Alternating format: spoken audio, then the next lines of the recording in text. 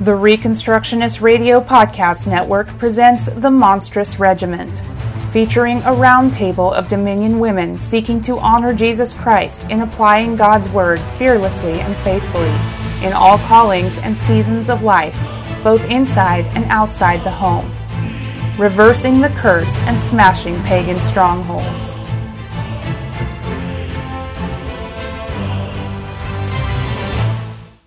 In a world that equates loving with consuming and affection with erotica, can men and women be friends? That's what we'll be discussing with our special guest, Aimee Byrd, today, the author of Why Can't We Be Friends? Avoidance is not purity. Avoidance is not purity. Purity is not. I'm Elisabeth Goss. I'm Becky Robinson. And we are the Monstrous Regiment. Today we have with us, like I said, Aimee Byrd. She wrote this book that I can't show you, but we will show you later. Why Can't We Be Friends? Why Avoidance is Not Purity. And we're really, really excited to talk to her and ask her some questions. Hi, Aimee. Hi, it's good to be on. Aimee's also a much more seasoned podcaster than us. She's the co-host of The Mortification of Spin, which I believe is also a blog, and she blogs at housewifetheologian.com. So we are in the presence of advanced something. But we really, really enjoyed your book, and I think it's really important and timely. And other adjectives that I have completely escaped me suddenly, but it's really, really exciting to meet you. And introduce you to you. So if it's asking you some questions about, well, why did you write the book? That's a good question to start with. Good starter, yeah. Right. I kind of opened the book saying that this is the book that I didn't want to write because I knew that the controversy that it would cause, and people might be surprised to hear that I really don't like controversy. But I found myself in a position where I just felt like I had to write it because nobody else was.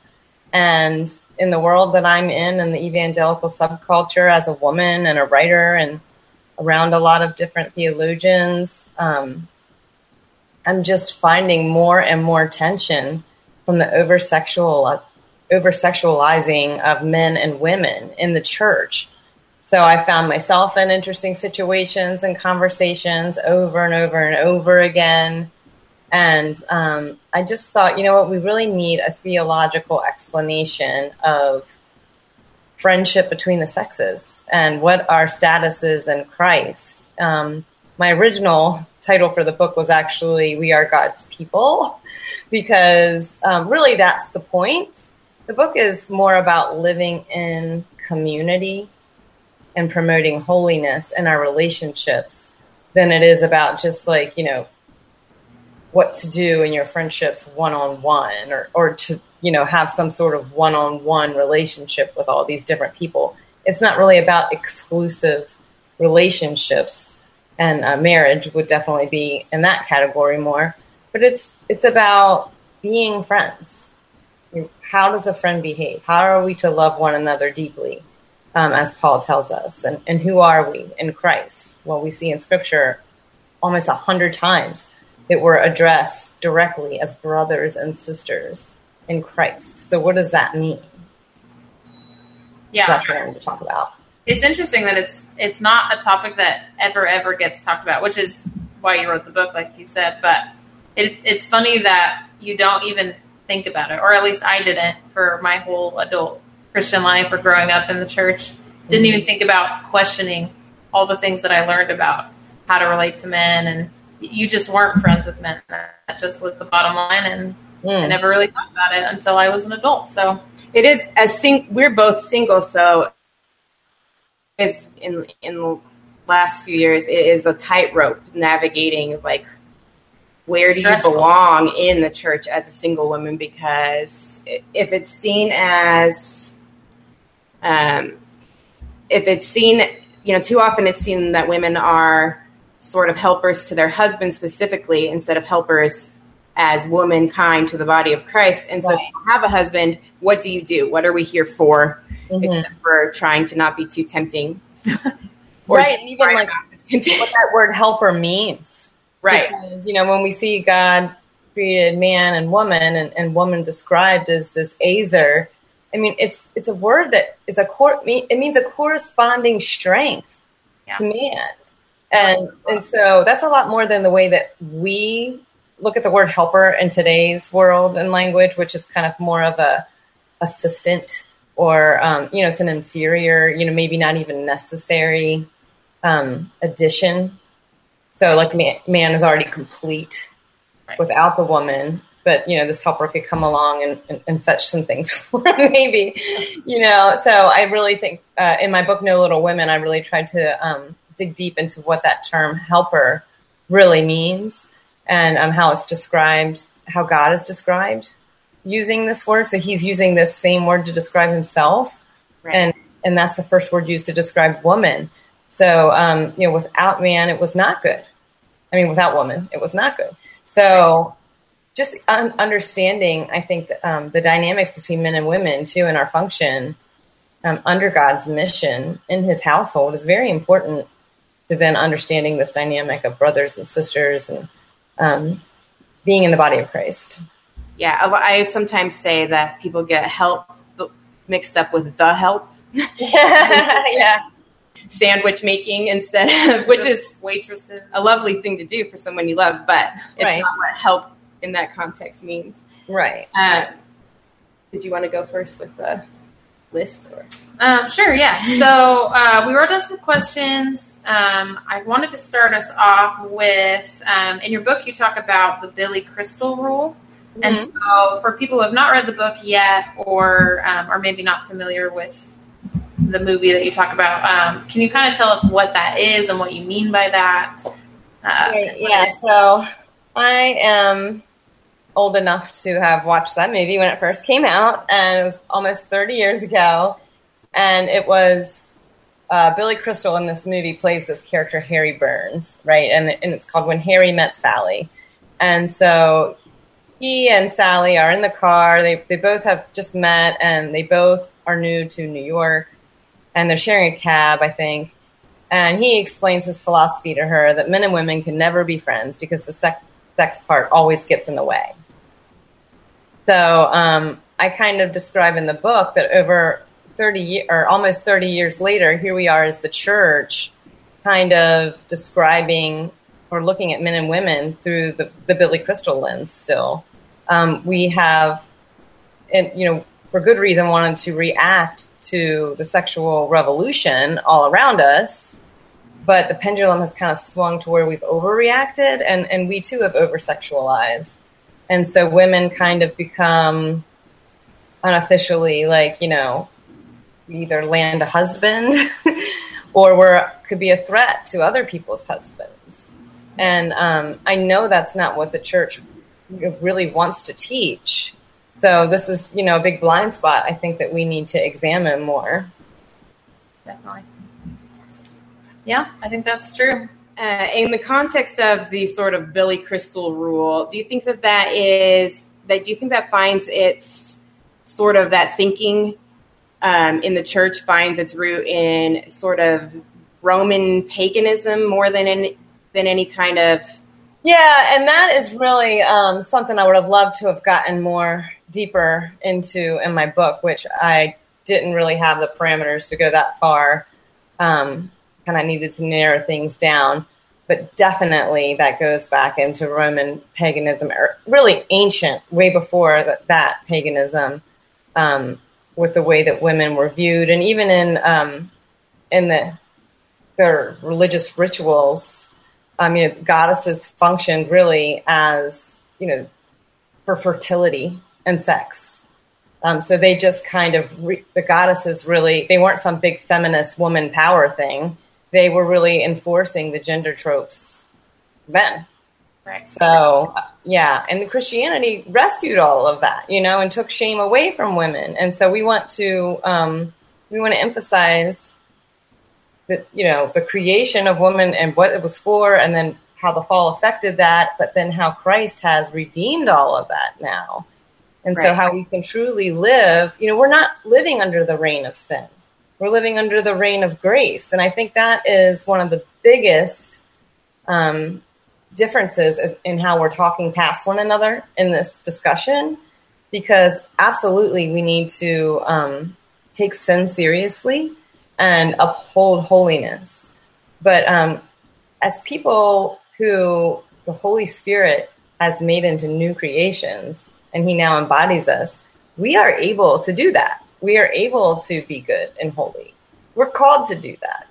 So we shouldn't be talking as if we are living under the reign of sin.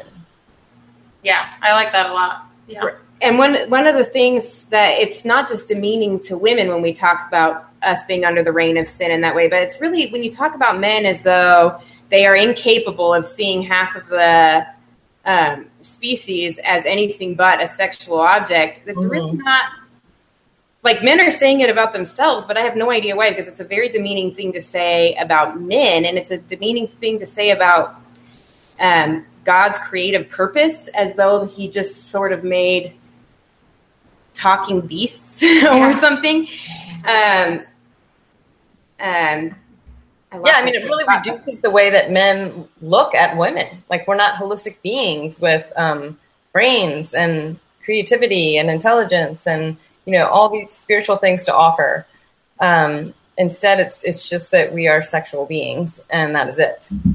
And that's really sad. And I've heard from so many men who have responded in a thankful way, saying, thank you. That I can have a conversation with a woman in the elevator without feeling like I need to jump her bones the entire time, or wondering, if that's going to happen.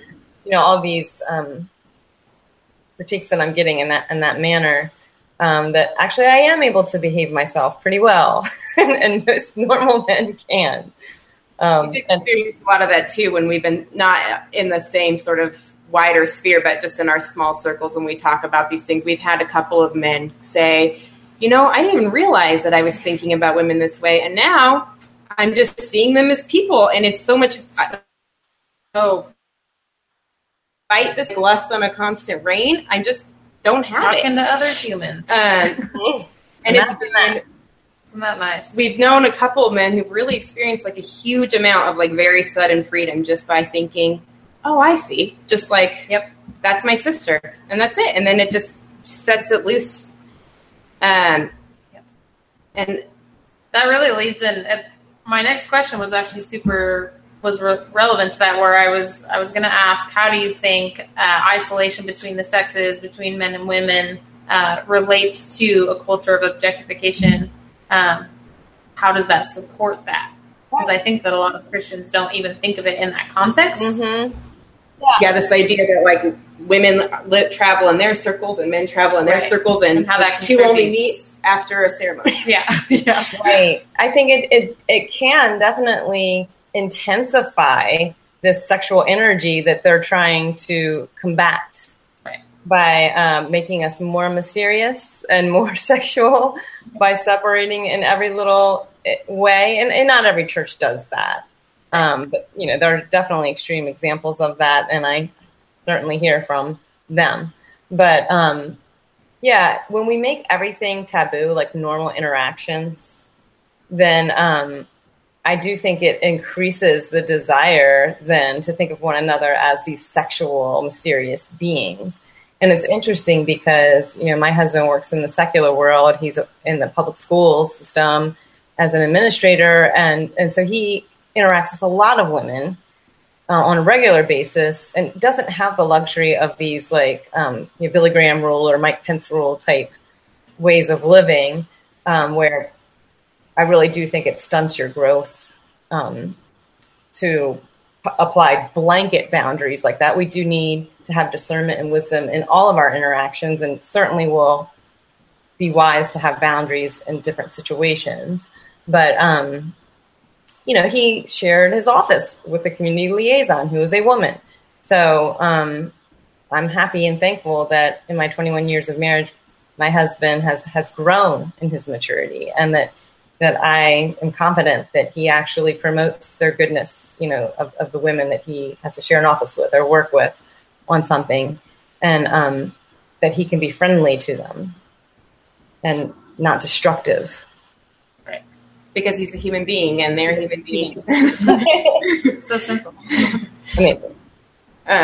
And this wasn't part of my notes, but my ex-husband was actually a serial adulterer. Just however much adultery you think that he committed was a lot more than that. I'm laughing, but it's not funny. It's kind of funny just in how much. But there's not, what I discovered from that is there's not enough rules that you can put in place that for someone who has adultery in their heart, which is where Jesus says that it resides. I had access to his email and he just started new emails. There's not enough rules that you can put in place. There's not enough tense rules. Such a good point. I mean, there's that saying that the cheater's going to cheat. And I mean, there's a lot of truth to that saying. Of course, there's those who would think that they would never do such a thing. And then they end up, we need to be careful because we can fall. Sure. And that's why it's so important to be directed towards what is good and what true purity is, and how that's not something that is just a withholding of ourself, all the time, as it is an offering to the Lord. And if we don't have that proper orientation for how our affections are directed, then these rules, they don't really, all they do is really tell us that the problem is on the outside. And that can also make us more likely to fall into temptation because we think, oh no, we're safe. You either think you're so safe because you have such a high regard for your own integrity that you think, oh, it's impossible to stumble me. I can't fall. Or you think, well, I have all these rules. I'm safe. Well, you're not. You get stuck in an elevator. Where were your rules? Right. And an adulterer is somebody who is seeing how they can consume women, right? And they might even think of that in their relationship with their wife. Right. What I'm trying to help teach is how, we're serving people in our relationships and promoting their goodness. And when we think of other people that way, as we should, as God's created beings in his image, even unbelievers are still created in the image of God. What does that mean? And how we're to treat them then. It's not about consuming. It's about serving. And it's not about lawfully consuming or unlawfully consuming. You never are consuming other human. Right. Mm-hmm. What you experience through intimacy in marriage is not consuming another person with, God's. No, and that's something that is a special union of one flesh. Right. So, having a proper understanding of that as well is very important. I absolutely agree. The other thing I want to ask, I think it's kind of related to that. When you elevate sort of same-sex friendships as to be sort of a higher and purer kind of friendship, because male-female friendships are inherently sexual, according to that view, that kind of automatically elevates same-sex friendships as to be more pure because there's not that sexual element. And when you elevate them in that way and then sort of degrade male-female friendships, do you think that contributes to a culture of homosexuality where you feel like you can only have sort of a true union with someone who's the same as you? That's a good question. I'm not sure. I do think that it really challenges those who are same-sex attracted too, because where do they fit in then? If I'm a woman and let's say I struggled with that and I can't have meaningful relationships with the men in the church, or interactions, I should even say, but then now, is it the same thing for the women in the church as well? How do we counsel them? That's a good question, because who can they be friends with then? And we are made for community. It's very isolating. Yeah. We're made for community. That's the whole point of the book, is that we are made for eternal communion with the triune God and one another. That's amazing. And, when we really think about that as our direction and our eternal living on the new heavens and the new earth, it really should shape the way we're living now as we're being prepared for that as new creations. Yeah, absolutely. Because especially like this is Reconstructionist radio, which means most of the people involved in this production have an eschatology, a post-millennial eschatology. We believe that, or they believe, some of us believe, that that will actually come to pass on this earth in some way. We should be living that out. Yeah, I would especially think a post-millennialist would really want to live that out then. You'd just be surprised how many who call themselves post-millennialists are very resistant to wanting to live out a life where they are experiencing the relationship between their sisters and brothers that they expect to bring about, I guess. Yeah. Interesting. You'd be surprised. It's interesting. It is. Yeah. I think we touched on this a little bit earlier, but we wanted to talk about that scripture in Genesis 2:18 where God says it's not good for man to be alone. I think we only ever think about it in the context of marriage, of a husband meeting a wife. But do you think that it was broader than that God meant it? I do. I think that, we're learning two different things in Genesis 1 and 2. And we're learning about marriage. And Paul tells us that this is a great mystery, because it's really a picture of Christ's love for his bride. But we're also Adam represents man and Eve represents woman. Right. So we're also learning about, God's mission for the world and how man and woman fit into that. So I definitely think that we're learning about way more than marriage, even though we are learning about marriage in there. Well, and not all men and women are going to be married. Right. I don't think it necessarily is saying it's not good for any man to be unmarried. It's saying it's good for us to be out, like you said, outside of community. It's not good for mankind to be without womankind, and it's not good for womankind to be without mankind. And we image God in that way. Yeah. And we can't fully image him alone as women or as men. Men are not. Right. It's only together as men and women. Yeah. In marriage or just taking dominion together. Yeah. Sadly, I've seen the argument made a lot of times that scripture is actually justifying the consumption of women, that godly men can't be alone and they need a woman to channel all of their. That is so strange. Scripture in general, as we see, people like Paul himself or Jesus, right, not marrying and being fully complete in the Lord. Right. And I think there's a thought that, well, Jesus is God, so of course he can do it. But it says that he was subject to all temptation that any of us are subject to. Right. So for Paul to even say that it's good for women to be single, that was revolutionary. Because there was no such thing in that culture. I mean, women were meant to marry and have sons in a patriarchal culture. That's just what they were meant to do. Have a mechanism for us to feed ourselves and stay alive, right? Without, outside of right immorality or basically just dependence on the church, right? So, it's a completely revolutionary thing to say. So in answer to sort of predicting objections, and of course objections you've already seen. People I've already seen when I was just sort of promoting your book, because I was enthusiastic about it, people being like, so you would go and you'd get pedicures with a man, or you'd go shopping. What, in your opinion, would a male-female friendship in every way be identical to an exclusively male or an exclusively female friendship? I'm just going to give you the opportunity to answer that. Of course not. I mean, and nowhere in my book am I telling everyone it's okay to now have candlelight dinners alone with the opposite sex, or, go on vacation together. I'm calling for wisdom and discernment throughout the book, which is very important. But and so much of this is just common sense. Right. I mean, I keep saying there's a lot of really good theology behind common sense. And so when people kind of toss out comments like that, it just really shows me that they're not getting any of the gist of what we're talking about here at all. It's purely off the rails kind of comment that isn't right. Obviously, none of us are going to go like I would with her, open a bottle of wine at midnight, put my head in their lap, lie about a breakup.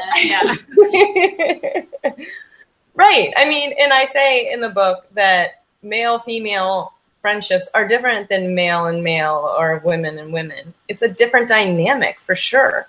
And so, but we know that. Right. And that's one of the reasons we wouldn't do those unwise things, because it's also just not natural. It's not a natural thing that you would do. I do have male friends, and they do weird things like send me videos of people popping zits and just things that I immediately delete. That I would never want to look at. And, all men are, there's probably some women who would enjoy that also, I guess. But not to generalize too much, but like that, being friends with the man, you're going to have a different set of things that you even want to do together or even enjoy discussing together. Mm-hmm. And you're both, I think it was C.S. Lewis who talked about friendship as being pointed towards Christ or towards a common mission together instead of one another. Right. If you're shoulder to shoulder towards something with someone, and that something is Jesus, right? Mm-hmm. You're not going to be subject to those things unless you're single, and that's something that's an appropriate channel for your friendship to take. Mm-hmm. Right. But being inside of the Holy Spirit is very self-governing. Like you don't need to be told. You know naturally through Christ what is and isn't acceptable or appropriate. You don't need to be. What's maturity? Right. Right. We already know those kinds of things, and we know that we need to seek out counsel and wisdom for the areas that we don't know too. And I mean, I think that's why living in community is so important. Yeah. That when we go off on our own and our own reasoning, maybe we do get a little stupider. So it is important to always be living within community. Even our relationships are before the Lord, and so that is an important dynamic to keep in mind in all of this. And that's why it's such a theological issue, and why I talk about so many different theological strands throughout the book, because I mean, those kind of questions are just immature questions. Right. And because we, of course, we're going to still be in accountability, because we won't be abandoning the fellowship of ourselves together. Right. And you shouldn't be having, obviously, any kind of secrets or anything like that. And so there would be, like, if you had a friendship with a guy and I was like, what is going on? I would ask you, and I would hold you accountable to that. Talking about those, self-governing and being friends and relating to men, how do you think that it affects or changes your marriage relationship once you, being friends with someone before you marry them versus a lot of situations where you jump in and you kind of get to know each other in the context of marriage? Like, how do you think that affects your marriage, basically? It does, and I talk about that in the book because there are, you're in an exclusive relationship when you're married. That is this inner circle that is different than friendships are. Right. So this is something that we do want to guard and to protect and to uphold.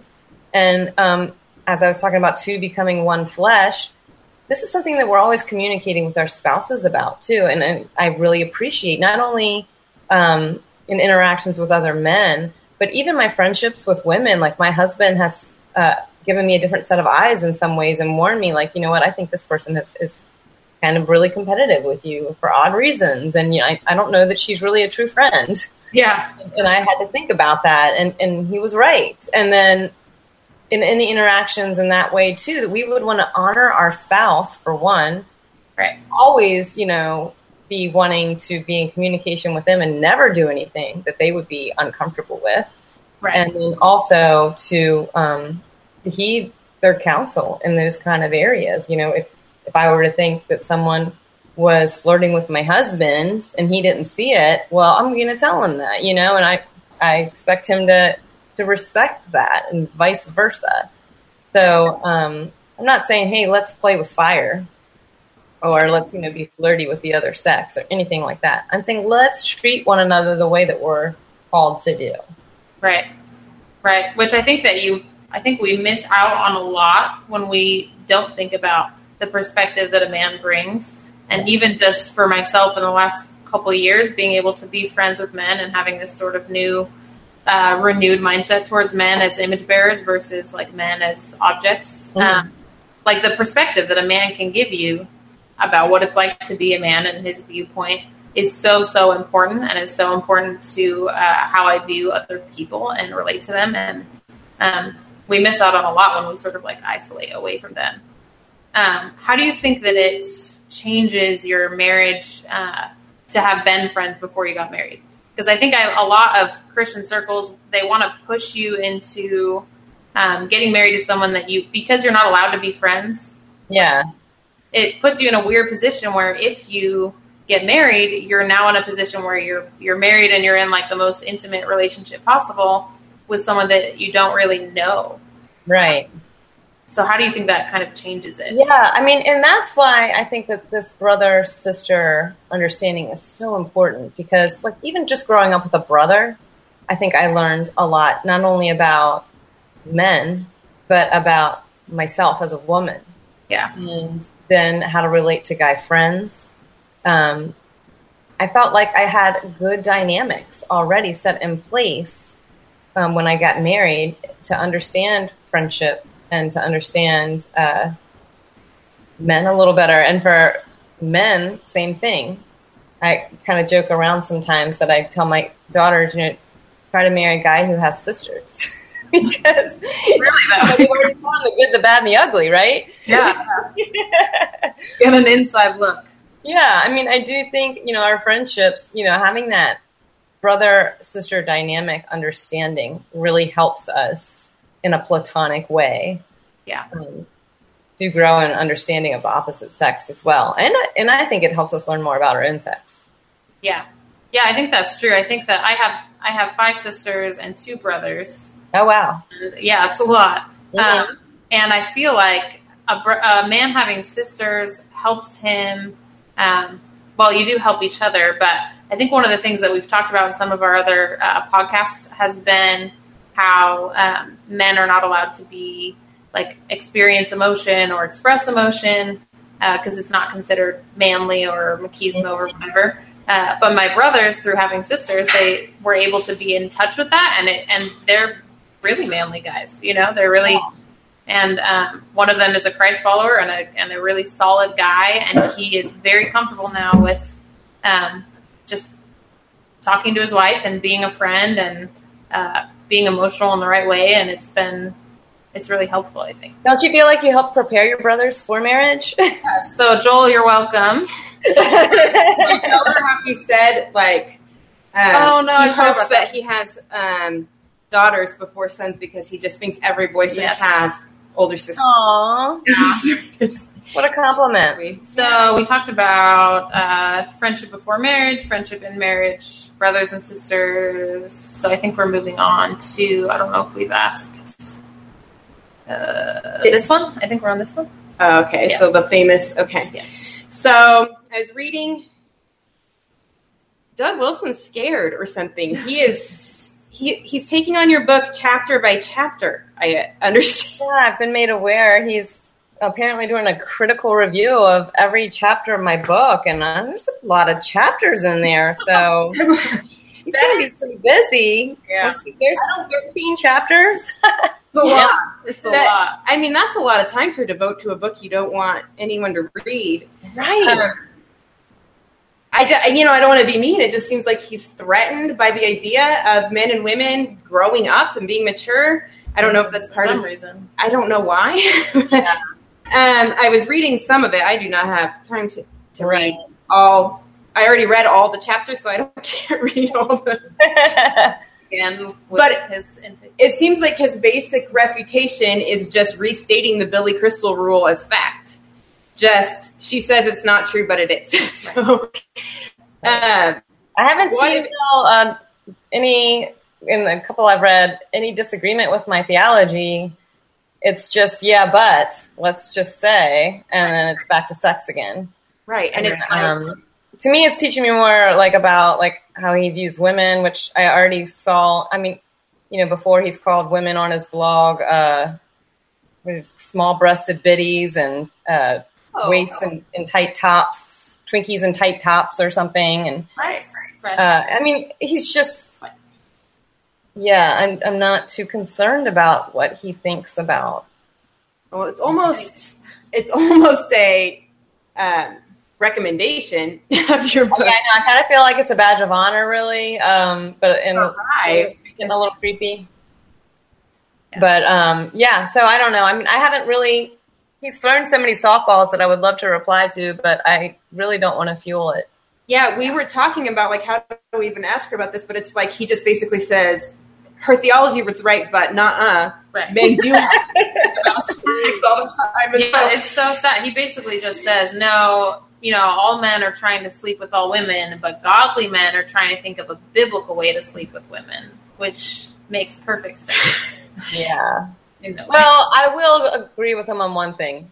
Doug Wilson should not be friends with women. Yeah. And we're okay with that. I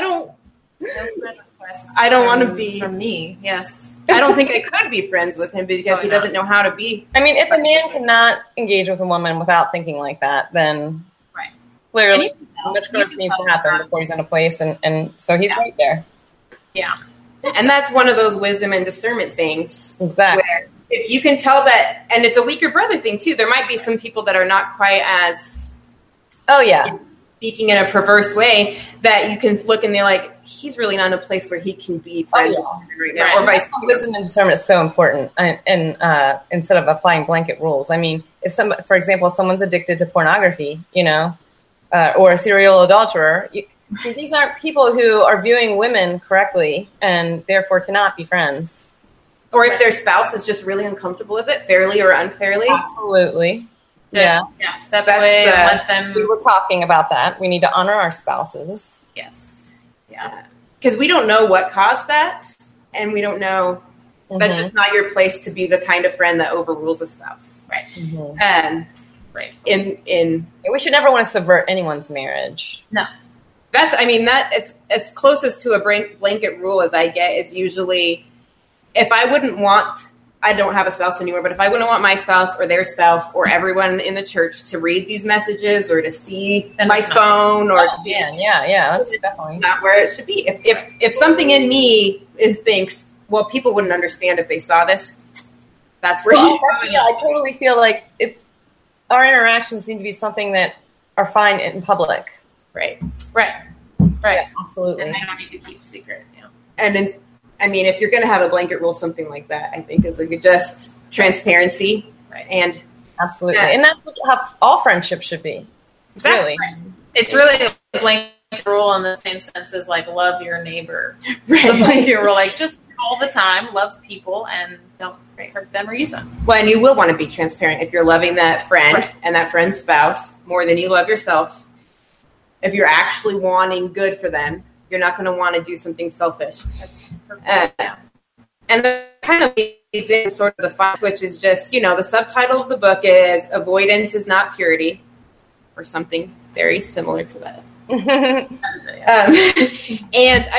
Do you think, and I think you did say this earlier, in fact, do you think that it's safe to say that not only is avoidance not purity, but avoidance can actually retard the growth of true purity? It can retard maturity. It can keep you, it's almost like a baby gate. And it's like, you do need baby gates sometimes when you're a baby, but you don't want to live your life never, ever learning to walk upstairs. Right. We should be avoiding sin, right? But not people. Right. Now, if there's sinful people, then maybe we should be avoiding them too. But avoidance itself is not the same thing as purity. And as I was saying earlier, and I just really enjoyed writing that chapter on purity. Purity is who we are in Christ. And that it's about properly orienting our affections then from him, through him, and back to him again. And so this is an ongoing active thing. And how does that then play into our relationships? It's something we're offering to God all the time and loving our neighbor correctly. Now, if we were to have impure thoughts about someone, then we need to confess those to the Lord, right? And we need to deal with those and mortify those. So then that's an active part of purity as well, not following through and indulging those thoughts. Right. So there's so much more, and it's a giving, really, not just a withholding. how people think of purity. They think of it as sort of being untouched, but it's not being untouched. It's being rightly giving yourself. Mm-hmm. Yeah, it's loving someone correctly. So, holy, but properly, right. And I mean, I do think that the subtitle's a bit provocative, and I didn't come up with it. Mine was bringing out the beauty of brother and sisterhood in Christ. So, but that doesn't sell as well. So, I mean, there is a provocativeness to the title where we could say, oh, but sometimes we do need to avoid. And I would absolutely agree with that. Well, like you said, you avoid sin. And the way I thought of the title as soon as I heard it, it's again, with sort of the baby, I put, if you have a toddler in the house, you lock up the cabinets because you're keeping them away from dish soap or toxic. And it's never, as an adult, you still don't drink dish soap. Where you don't want to. Hopefully, I guess teenagers are to some degree doing that currently. But, you should. You don't need to always have the whole cabinet locked because you get to a maturity where not to start guzzling any bottle that Chemicals, you see full of whatever. So of course we're still avoiding. I still avoid drinking bleach, but I don't have to lock it away from myself because I just don't want to drink it. Because I know what tastes good and I know what will kill me. So we shouldn't find the book to uphold what's good and what we're called to. And if I think that men are good, and I do, in general, manhood that God created is good. Right. I don't want to avoid men. I want to avoid sinning with men. I want to avoid sinning against them. I want to avoid being sinned against. I mean, it's almost. It's weird that it's such a controversial idea and that the book's at all controversial because it's almost hard to find anything to say about it only because it's all so obvious. Just not that you said anything that was too obvious, but just that, oh yes, brothers, sisters, Jesus. Yeah,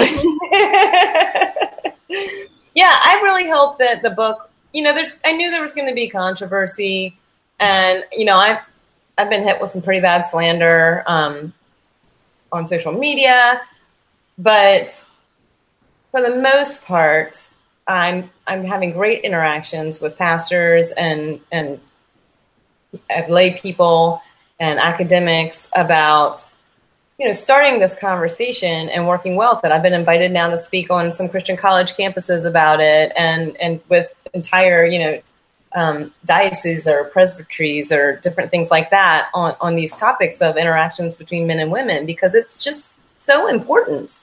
And so, and I think needed right now in our culture. I think what's going to help us from falling into this sexual revolution and what's going to help us from these affairs in the church and things like this is a proper understanding of, our anthropology and our position in the church, our position in Christ, and what we're called to. Yeah. Yeah, I think that it's definitely, you were right when you said, I have to write it because nobody else is writing it because this is the time. This is when it's necessary. I almost think it's when the body of Christ might be just about mature enough to hear it, or there's enough people that are starting to mature and know what to do with it without lynching anyone. Mm-hmm. And where it's the most needed with everything that's going on in the culture right now. I'm trying to make whatever's making a sound go away. Here it is. Sorry. Okay. Obviously with everything that's going on in Hollywood and Me Too, mm-hmm. The world is asking themselves, they're seeing that their philosophy is empty, that it's leading not to more freedom, but to more abuses, more shame, more confusion. But they don't know the answer right now. They're trying to cope with that, and we have the answer. Right. And the church should be modeling this. We should be the ones that the world is saying, well, hey, how come their relationships are flourishing? Right. and ours aren't. And that's what Deuteronomy 4 says, is that people will see and they will say, look at these people, look at the way that they enact justice, the way they enact mercy, and then, the New Testament. We'll know them for their love for one another. Right. Their love for, so simple. Not they'll know them for their love for the one another of the same sex unless they're married, at which point they're allowed to start loving each other.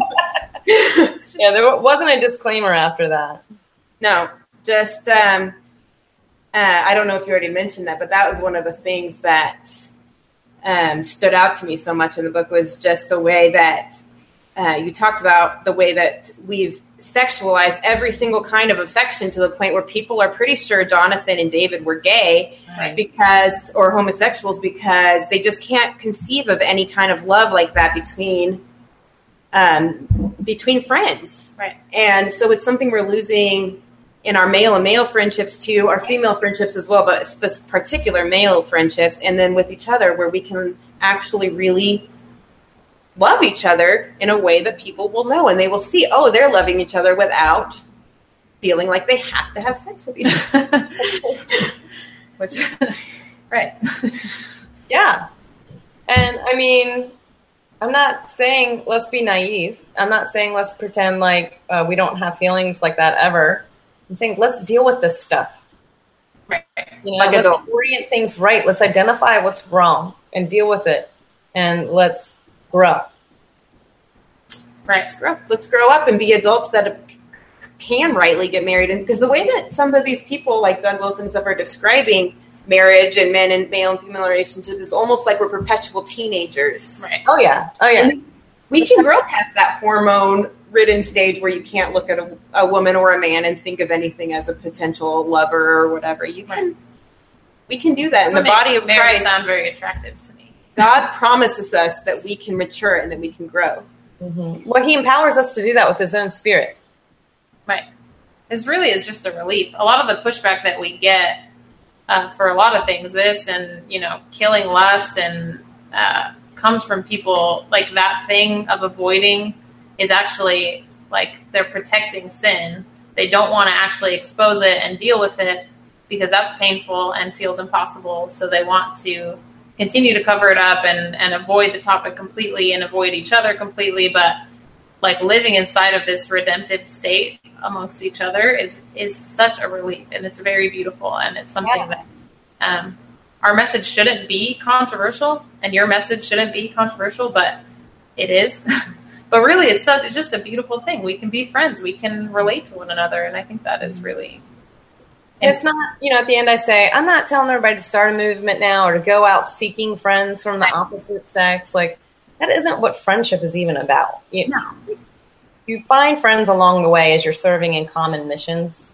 Right. And people who are, like, seeking out people just to be friends with them is kind of antithetical to the whole point of friendship in the first place. And it's not some one-on-one exclusive thing.